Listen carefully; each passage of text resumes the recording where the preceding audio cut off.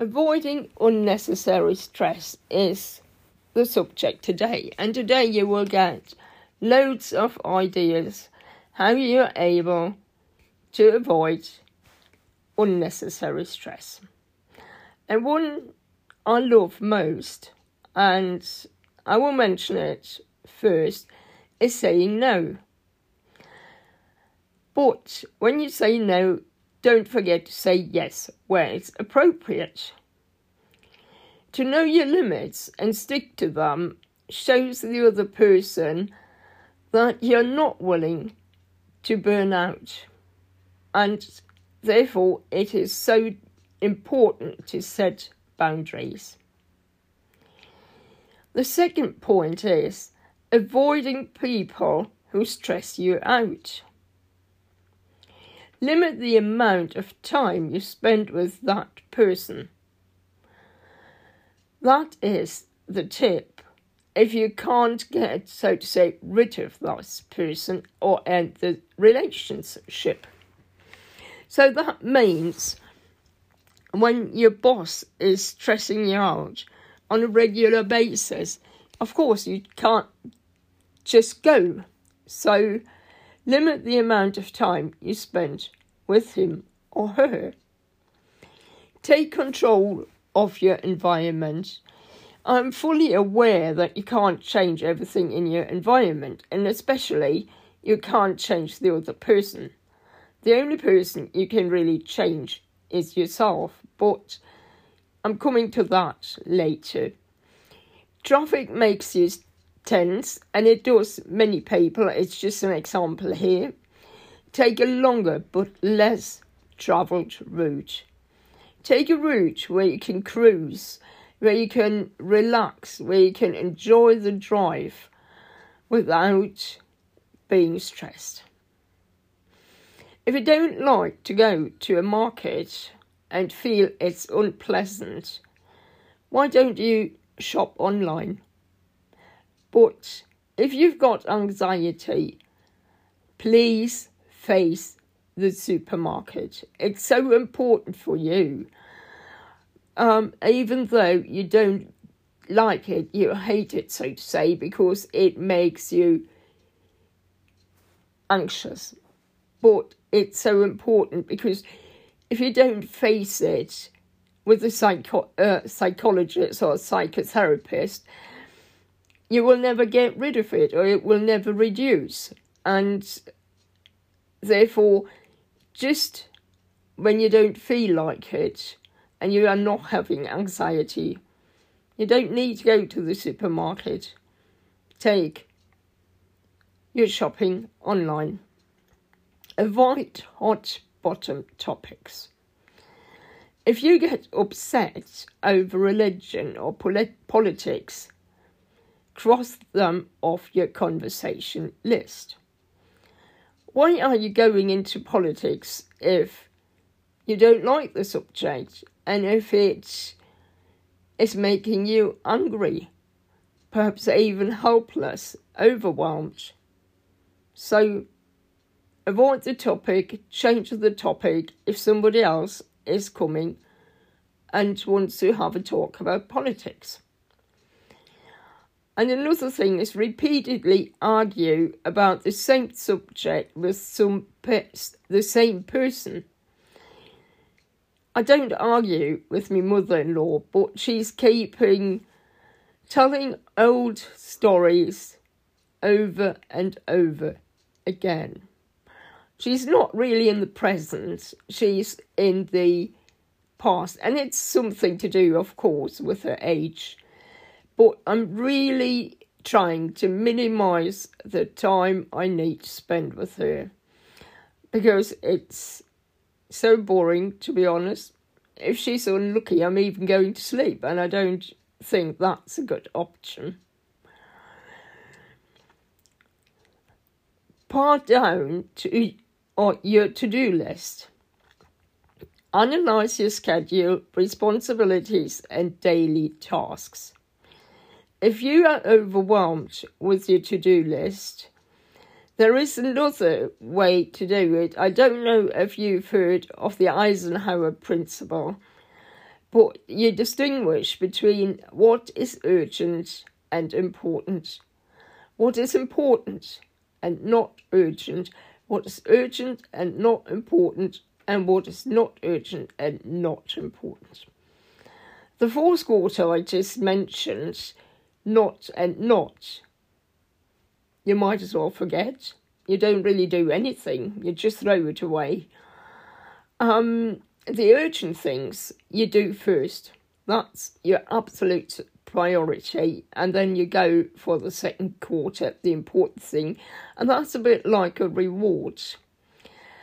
But really busy people, when they filled their Eisenhower table, go through it again, so they move things from urgent to anywhere else. It might even that it's been delegated. And so they do it as long as they have to make sure they are just having enough they can handle. So don't be afraid to do the Eisenhower principle a few times.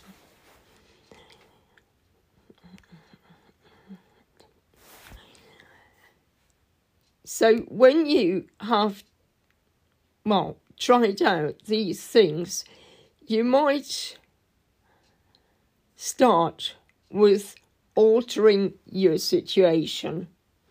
And that means express your feelings instead of bottling them up. If someone is bothering you, communicate your concerns in an open and respectful way. That might be a bit difficult and tricky at times, but you can train it. You can learn by exercising. And to know all these things won't help you to reduce your stress level.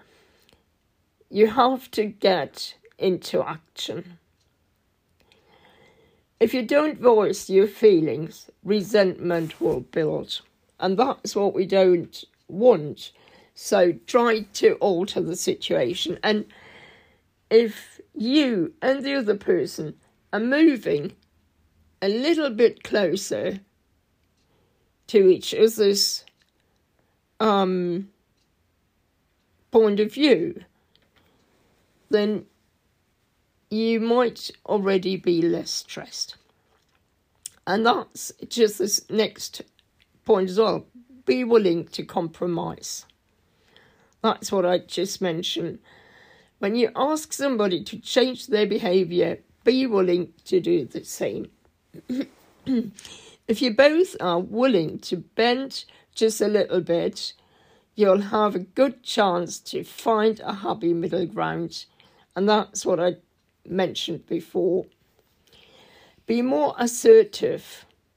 Don't take a back seat in your life. Deal with problems head on, doing your best to anticipate and prevent them. We also call it proactive action. So take action. Don't be an observer of your life. Try things out, make mistakes, and learn from them. And as mentioned before, set boundaries. So if you've got a chatty roommate and this person has just come home, say up front that you only have 5 minutes to talk. Find balance. All work, no play is absolutely a receipt for burnout.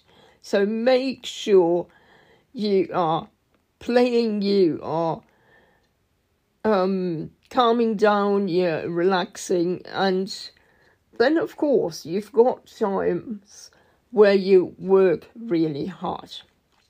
So balance between work and family life, social activities, solidarity pursuits, daily responsibility, and downtime. These are the things you can alter in a situation, but there are things you cannot change. And now I will tell you a bit what you can do there. Don't try to control the uncontrollable. Many things in life are beyond your control, particularly the behaviour of other people, and that's what I mentioned before. Other people you can't control, you can really only change yourself. Rather than stressing out over them, focus on the things you can control, such as the way you choose to react to problems. That is you. Do you want to stay passive, or are you going to be more proactive? The more passive you are, the more you will be stressed out. Look at the upside. When facing major challenges, try to look at them as an opportunity for personal growth. Don't see it as a problem, see it as a challenge. If your own poor choices contributed to a stressful situation, reflect on them and learn from your mistakes. Learn to forgive.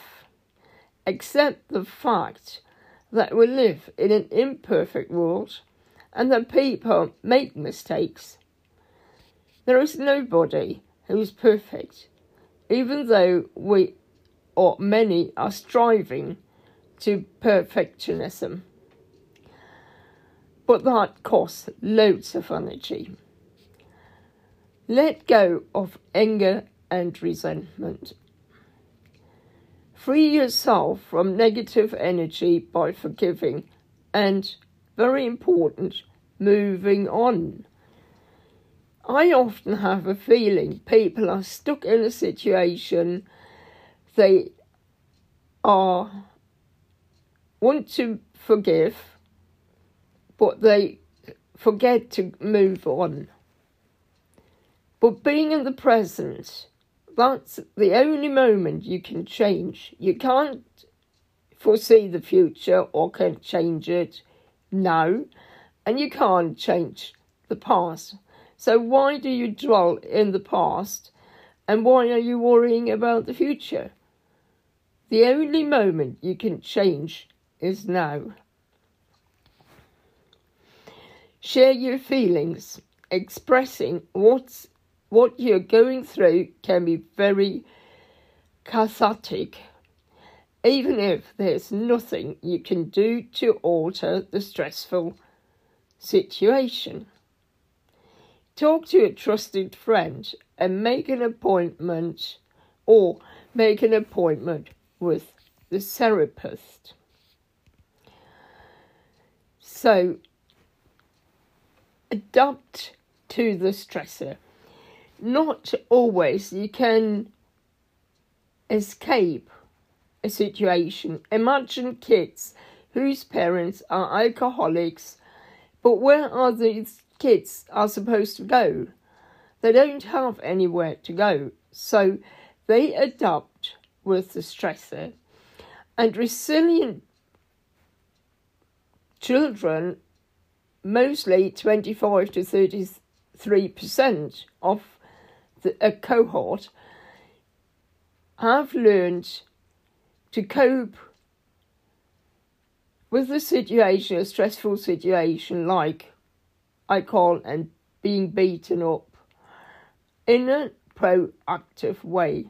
And these are the children that, when they are grown up, they have jobs, they found a family and are integrating into society. So what can you do to adapt to a stressor? You can reframe your problems. Try to view stressful situations from a positive perspective. These kids have learned to look and to search for help outside their family. They have looked for a supportive network, and that's what you can do as well. Rather than fuming about a traffic jam, look at it as an opportunity to pause and regroup. Listen to your favourite radio station or podcast, or enjoy some alone time. Look at the big picture. Take perspectives of the stressful situation. Ask yourself how important it will be in the long run. Will it matter in a month, a year? Is it really worth getting upset over it? If the answer is no, focus your time and energy elsewhere. I just have a situation with somebody, and she is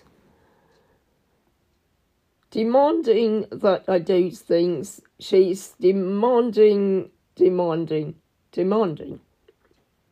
And I had to set her really strong boundaries. And I am looking at the big picture now, and from here in a year, I hope I will never know her again. But at the moment, I have to work with her.